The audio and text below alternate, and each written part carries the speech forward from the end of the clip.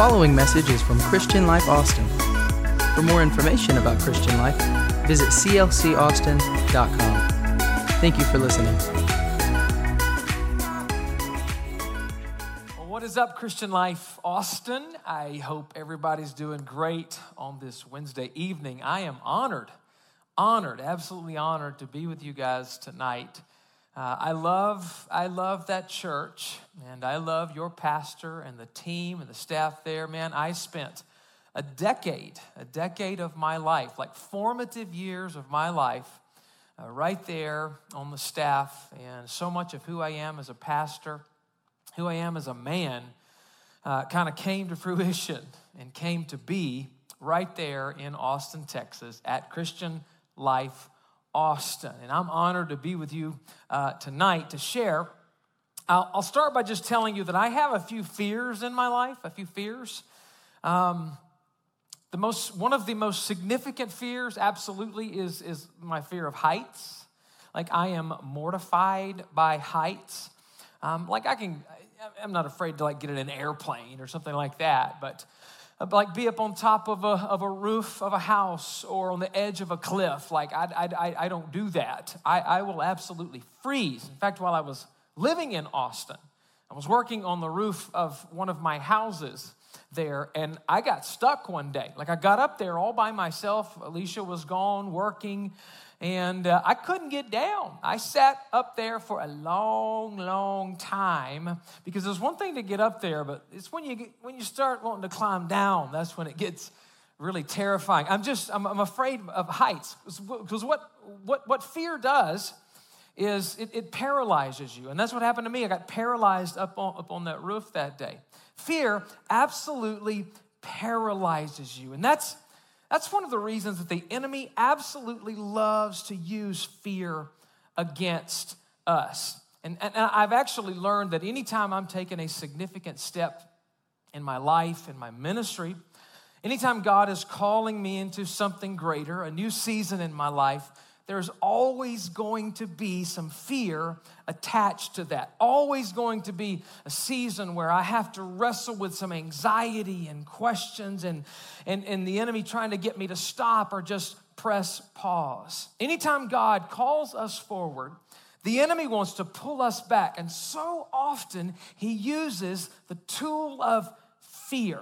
So here's what I want you to know from the outset of what I'm going to share with you today. If you are dealing with any anxiety right now, if you're dealing with any fear right now in your life, it's not an indication that you're not going to do anything great, but rather it's a sign that the enemy is threatened by you, absolutely, and he has dispatched this thing into your heart. Now, we've been living in a season that has brought with it, for the last 5 months now, really, crazy uncertainty and anxiety, fear of all shapes and sizes, fear about tomorrow, fear about our health, fear about our careers, fear about our jobs. And I just think the enemy is having the time of his life.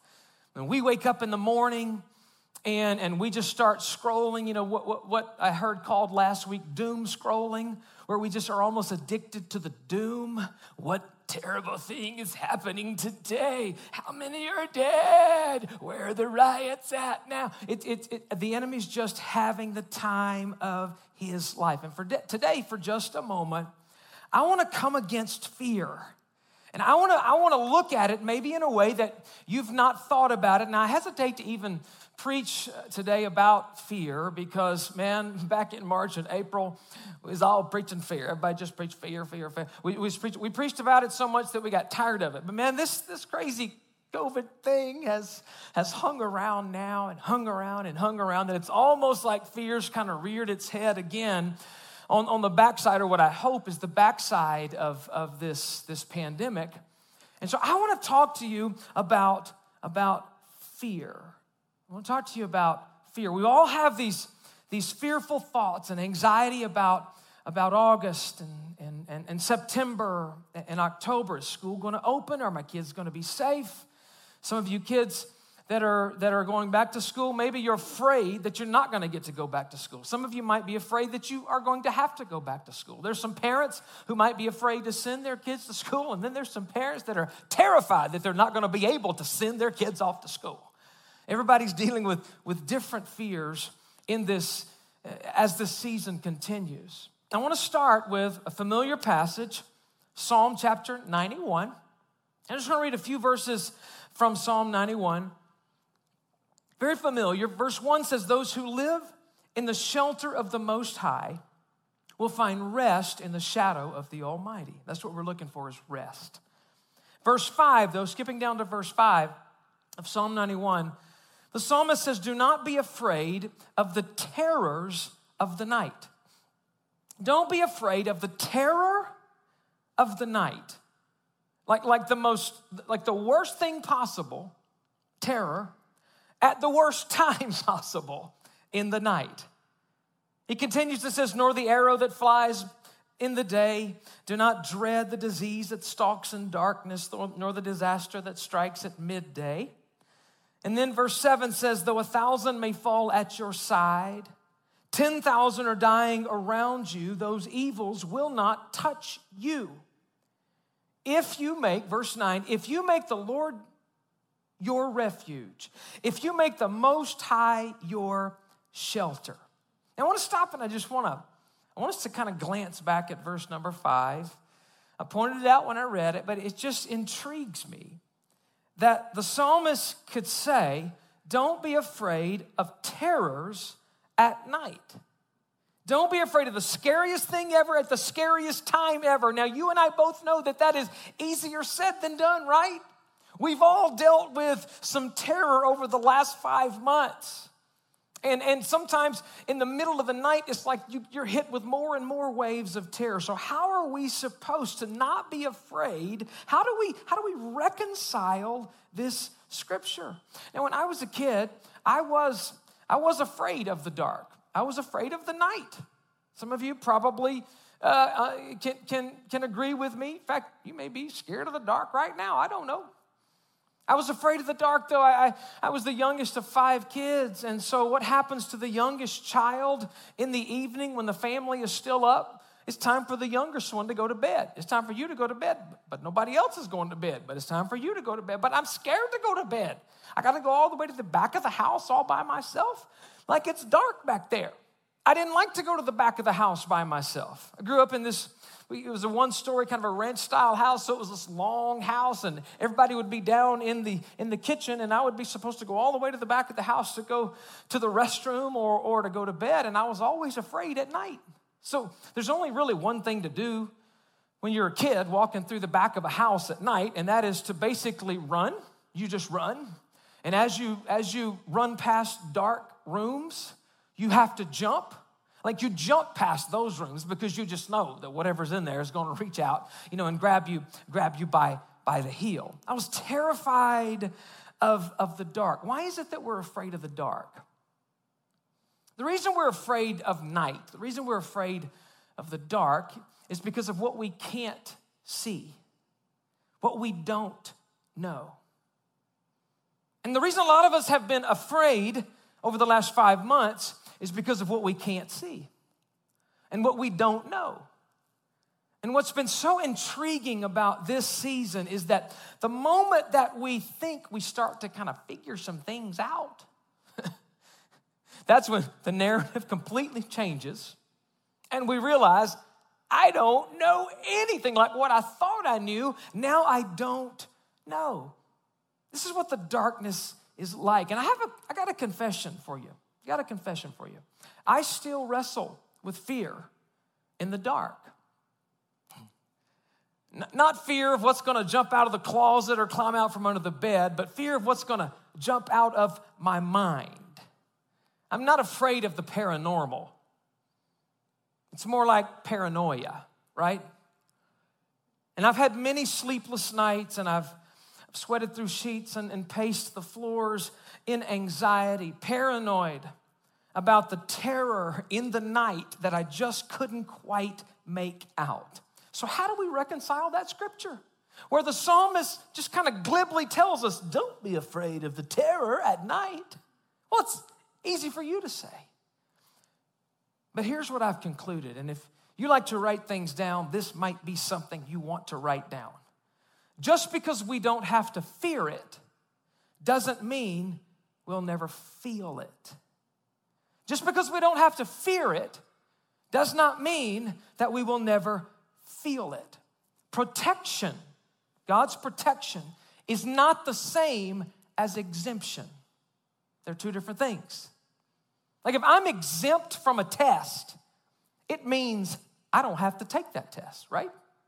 It means I might be sitting in the classroom with everybody taking the test, but I don't even have to pick up my pencil because I'm exempt from the test. Amen. I know that there's middle schoolers and high schoolers out there who just love that word exempt.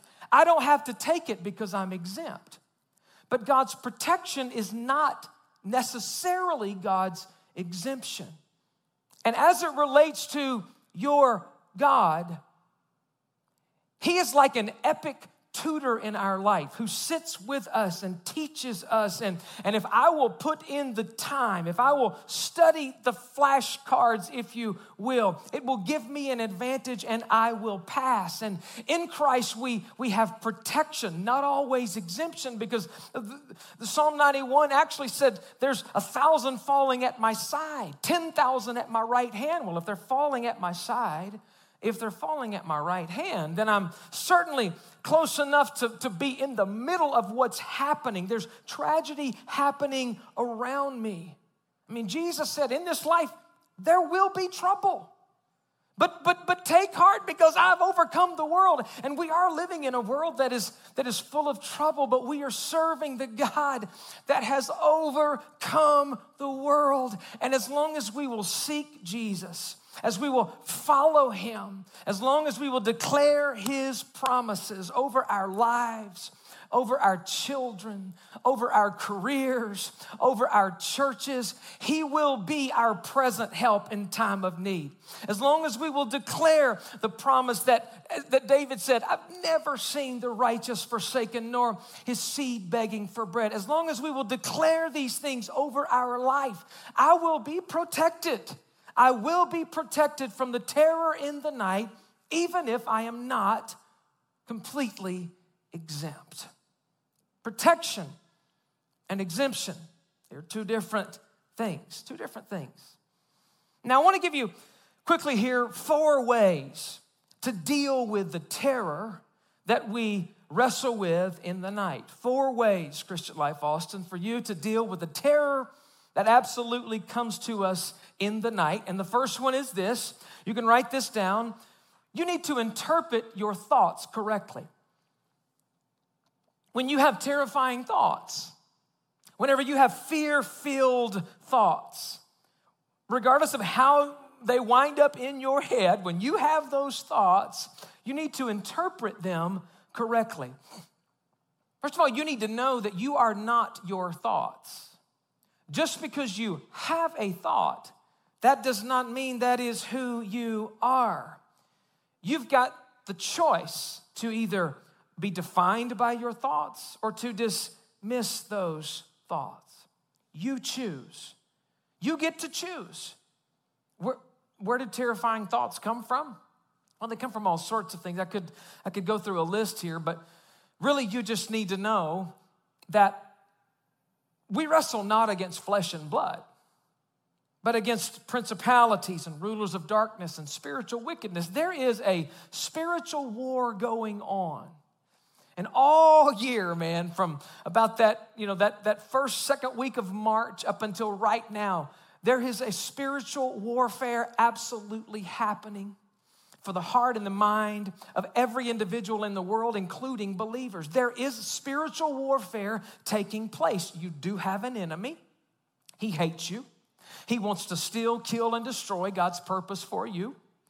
God has abundant life that he wants to lead you into, an abundant, fulfilling life, and the enemy's goal is to rob you from that life. He does not want you to step into the purpose that God has for your life, and he has access to your mind, the enemy does. So in order to try to stop you from your purpose or cause you to hit pause or be paralyzed, he'll dispatch fearful thoughts. Fear through whether it's through 24-hour news media that we open ourselves up to, or notifications on that glorious little mobile device that you have. You wake up in the middle of the night, to go potty, and you come back to get in the bed and there's a notification. Oh God, I wonder what terrible has happened now from whatever news source it is that you follow. There's always going to be some bad news, clickbait, just waiting on you to click on it. Whether it's from social media or whatever it might be, we all deal with fearful thoughts. And you need to understand when fear grips you, remind yourself, this is not who I am. All that's going on right now is just spiritual warfare. This is not who I am. Just because I have this thought, I'm going to dismiss it. I'm not going to be defined by that. So secondly, you need to remember that you're not the only one dealing with terrifying thoughts. Did you know that even Jesus wrestled with fear? He was tempted by terror, if you will. Mark chapter 14, verse 33. The scripture says he took Peter, James, and John with him. And watch this. And he, Jesus, God in flesh, became deeply troubled and distressed. Deeply troubled and distressed. Negative thoughts, terrifying, being tempted by terrifying thoughts could have hijacked the purpose of Jesus, but he did not let it hijack his purpose. He went on to the cross and surrendered his life for you and for me so that we could have the freedom that we enjoy today. The first thing that you need to do when you're dealing with terrifying thoughts is to interpret those thoughts correctly. The second thing is this. I love this. Defend your borders proactively. Defend the borders of your mind proactively. Like you need to set up a customs desk or a border patrol, however you want to look at it, and not allow fear in. Do what it takes to prevent it. Preventive maintenance. Prevention is always better than cure. We have this, a lot of times, this whack-a-mole mentality as it relates to fear and negative thoughts, don't we? We wait till they come, and as they come, we kind of pound it out. And then another one pops up over here, and we pound that one out. And we stand there just waiting for fear to pop up. But what if we looked at it differently? What if instead of waiting for them to pop up, what if we just went ahead and checked the borders of our life, the borders of our mind, the borders of our heart in advance to see if there are any gaps in the fence where negative thoughts could potentially crawl through or creep into our heart and our mind? What if we checked in advance? What if we looked at what we were watching? What we were scrolling through, what we were listening to, or who we were listening to just see if maybe there are some gaps in the fence that I'm actually allowing fear easy access into my world. Proverbs chapter 3, verse 21 says this, "My son, do not let wisdom and understanding out of your sight, but preserve sound judgment and discretion." Look at that word, preserve sound judgment. In other words, I'm going to take preventive action. I'm not going to let fear into my mind if at all possible. I want to do what I can to defend my borders proactively. Verse 22, "They will be life for you, an ornament to grace your neck." Verse 23, Then you will go on your way in safety, and your foot will not stumble. When you lie down, you will not be afraid. How many of you, that sounds pretty good to about right now? When you lie down, your sleep will be sweet. If you preserve your sound judgment, you can go on your way in safety. Lie down and not be afraid.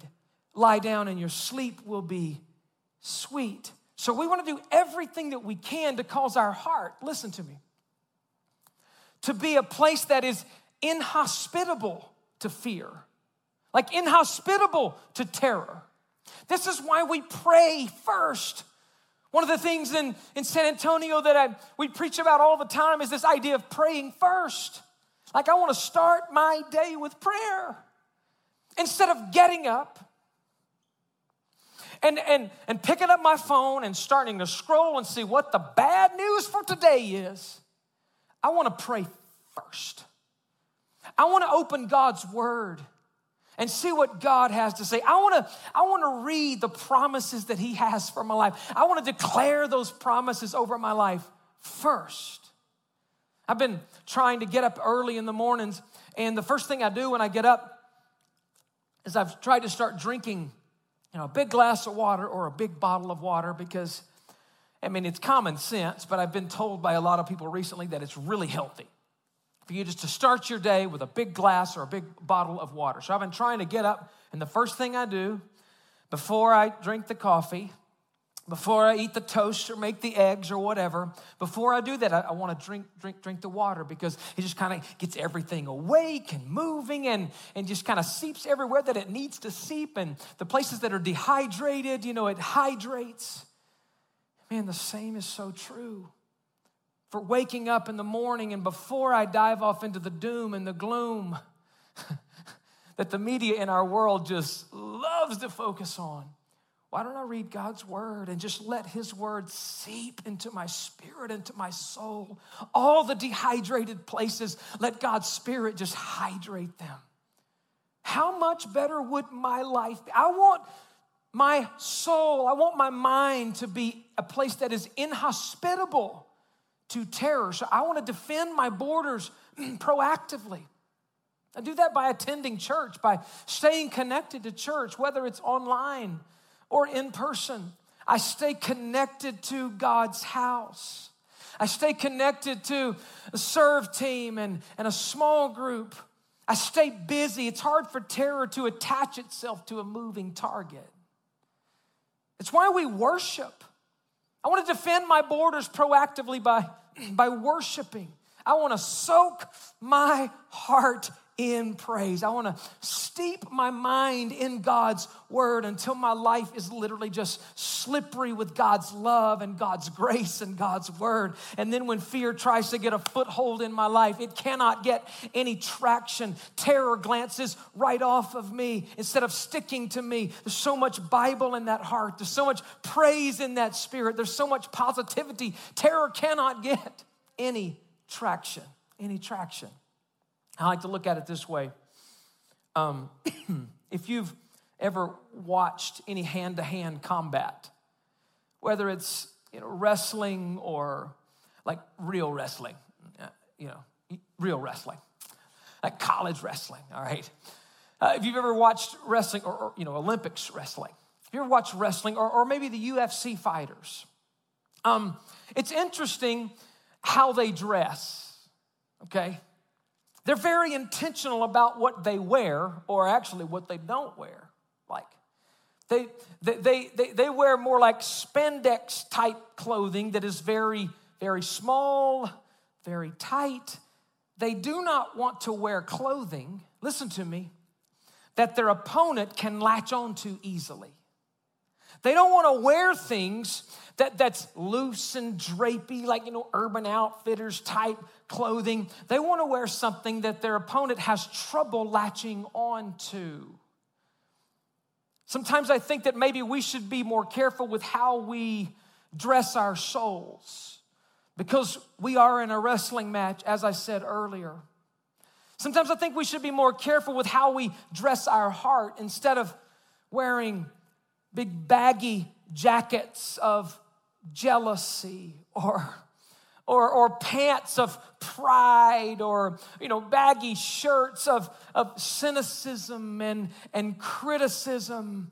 I don't want to dress my soul. How about this? I don't want to dress my soul for bed by right before I go to sleep, scrolling through, Twitter or Facebook or Instagram or flipping through the channels and seeing what CNN's talking about now or Fox is talking about now or MSNBC. I don't want to do the doom scrolling thing right before I go to bed at night, because when I do that, listen to me, I give the enemy something to latch on to. I make it very easy for him to bring fear and terror into my life and into my mind during the night. And when I give the enemy a handhold, it can quickly become a stronghold in my life. So instead of dressing my soul for bed with the news and the fear and the anxiety, or instead of the first thing in the morning I get up and I dig into the doom and the gloom, I want to prepare myself. I want to wear, if you will, spiritual spandex. Now you just take that and run with it a little bit, however you want to, but I want to wear spiritual spandex that the enemy cannot get a grip on me in.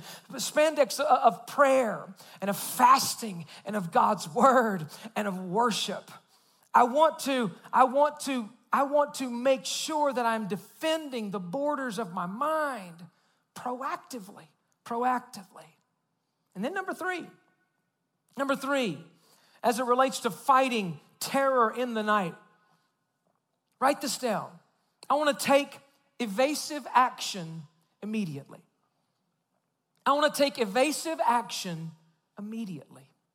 There's something that I've learned, and I've actually learned it through the years, and I've now preached about it for some time. But we receive the power of God's promise in our life by participating. We receive the power of God's promise. We receive the possibility, all the possibilities that God has for us. I access them by participating in them. Like, God has promised me a lot of things, but I still have to participate. Back when sports was still on TV and people were still going to ball games, and good Lord willing, we'll be there, quicker than we know. I'm believing that by faith in Jesus' name.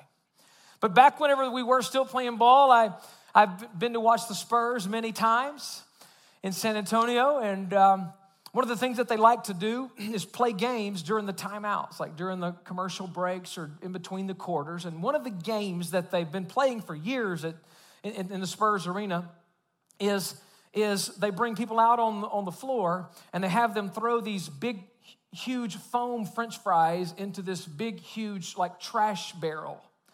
And the person who can throw the most foam French fries into the trash barrel in the allotted time, they win free Whataburger for a year. Now, to me, and I love Whataburger. I'm not knocking Whataburger. It's Texas stuff. But that doesn't really appeal to me. And the first time I was there with my boys and they heard free Whataburger for a year, it was like, oh, what? But to me, it's a little bit different. But after the timeout is over and the person has thrown in the competition has thrown the most French fries into the barrel, they give them a card, literally. You get free Whataburger for a year. But it's one thing to have a card in your hand, listen to me, and a belly in your stomach. So in order to get that burger every day or however it works, you've actually got to go get in your car. You got the card, you got the promise for the burger, but you still have to go get in your car.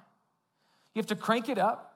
You have to drive to Whataburger and sit in the drive-through line in order to get that burger. You have to participate in order to get the promise. Whataburger does not bring a truck and back it up to your garage, beep, beep, beep, and unload, a year's worth of burgers in your garage. You don't want that, I can tell you that.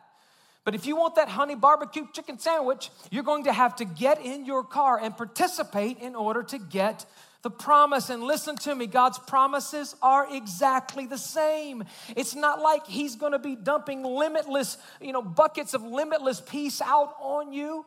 He's not going to back a truck of peace up to your garage and dump it out and say, you don't have to do anything. You just, you be you, and you'll have all the peace that you need. We have to participate in order to receive the promises that God has given. Isaiah 26:3. You will keep in perfect peace. That's what we're looking for. all who trust in you.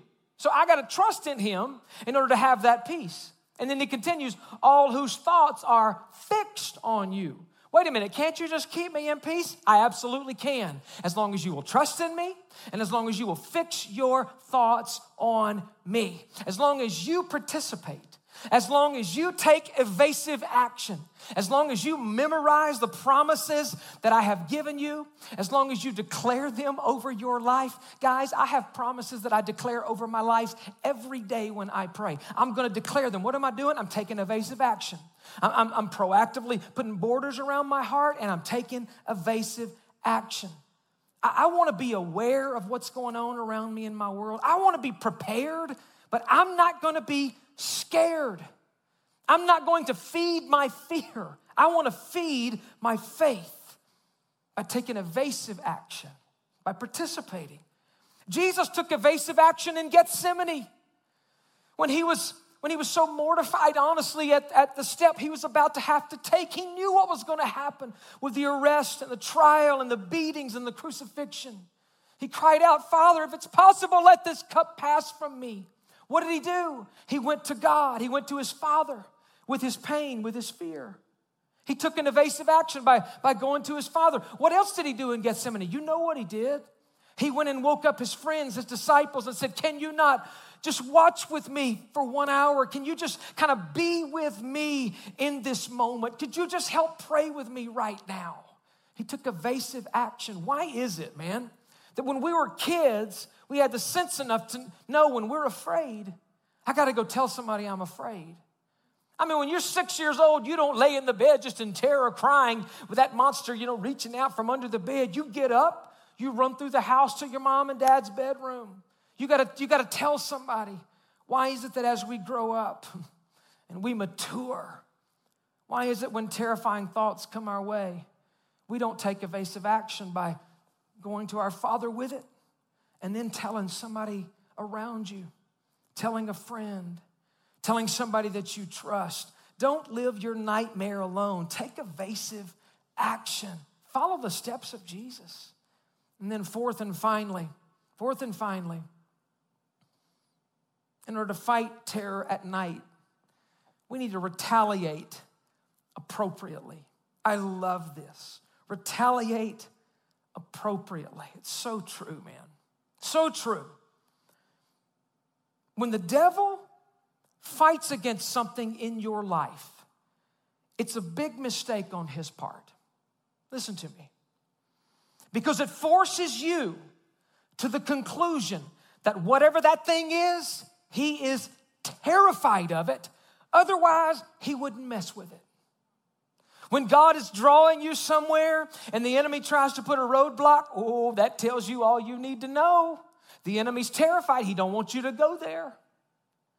Whenever God is calling you into a ministry and the enemy starts throwing fear and doubt and question marks, there's no way that I can do that. I don't know enough about the Bible to do that. I mean, I can't quote the books of the Bible. I don't know how to spell the books of the Bible. I don't even know how to spell Job. And you start thinking all of the reasons why you can't, why you shouldn't.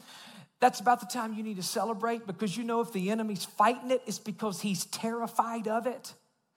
And we feel bad about ourselves when the enemy fights something in our life. A lot of times we feel dark or disgusted, but you need to know that the only reason he fights you is because he sees value in you. He knows that you are precious, and so he wants to try to make you feel worthless. When he sees you taking ground, he wants to try to slow you down. And so what do we do when this happens? We retaliate. We retaliate appropriately. We retaliate by rising up in faith and doing whatever it is he's trying to get you not to do. Wherever it is he's trying to scare you away from, instead of backing down, double down. And let the terror by night, listen to me, become terror for the night. The thing that he's trying to scare you away from, it should cause you to double down even more and push and pursue even harder. Listen to me tonight, CLA. You are called, you are chosen, you are loved, and you are equipped. You are meant to live a life with purpose, that your God has called you to. You're meant to encourage those who are weary, to love those who feel unloved, to help bring life to those who are broken. You have a specific role to play in reaching the region and the city that God has called you to. And we are not going to let fear, we are not going to let anxiety, we are not going to let terror by night stop us from what God is calling us to, because no weapon formed against me will prosper. And all who rise against me, they will fall. Because greater is he who is in me than he who is in the world. I know that. I'm trusting in that. I'm leaning on that truth, and I'm leaning on that promise. If you receive this word that I've preached to you on this evening, right where you are, your living room, wherever you're watching from. If you're in your car, please don't close your eyes. But if you're in an appropriate place to close your eyes, close your eyes. Let me pray over you this evening. Lord Jesus, I want to thank you for your word tonight. I want to thank you for the truth, God, for the promises in your word. I want to embrace your word tonight. And God, for anyone who is dealing with terror in their life right now, wrestling with fear, I pray peace. I pray, God, that you would just, right where they are, breathe peace into their heart, breathe peace into their life, Lord Jesus. We want to do what we need to do in order to protect the borders of our life and our mind. And there are some who need to make some changes in what they're watching and what they're listening to, specifically before they go to bed or first thing in the morning. Give us the boldness to take that step in Jesus' name. In Jesus' name. I don't want to give the enemy a foothold into my life, because I know those footholds can become strongholds. And I don't want to do that, Lord Jesus. But I want my heart and my life to be slippery with worship and slippery with your word and with praise. So God, I pray encouragement and strength in Jesus' name, in Jesus' name. As I continue to pray here, listen, if you're watching tonight and you are not in a relationship with Jesus, and that is the first step that you need to take.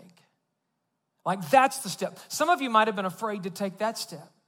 Like the enemy's telling you all the reasons why you shouldn't surrender your life to Jesus. You're not good enough. You've made too many mistakes. I mean, look at what you did last week. Look at what you did last night. You know what you did in 1997. Oh, he brings it all up, doesn't he? The reason he's telling you that right now is because he's afraid. The last thing he wants is for you to surrender your life to Jesus. But listen to me, it's the greatest decision that you can make. It's the greatest decision. The greatest thing that you can do is to open your heart and let Jesus in. I believe he's knocking on some hearts right now. Like he's just wanting you to open up. You don't need to think that you need to get everything figured out and straightened up and then you're going to let him in. That's not how it works. You allow him in, and Jesus helps bring healing. He helps pick up broken pieces and put them back together and make it into something beautiful. He helps bring change to your heart and a renewed passion and a renewed purpose into your life. So if you know that you need Jesus, I'm going to invite you to close your eyes right now, and I want you to pray this prayer along with me. Whether you've never surrendered your life to him or you are rededicating your life to him, this moment is for you. Lord Jesus, we open our hearts to you. We invite you, God, into our heart, into our minds. Jesus, I need you to save me. I know that I cannot save myself. So I ask you to forgive me of my sins, Lord. I repent.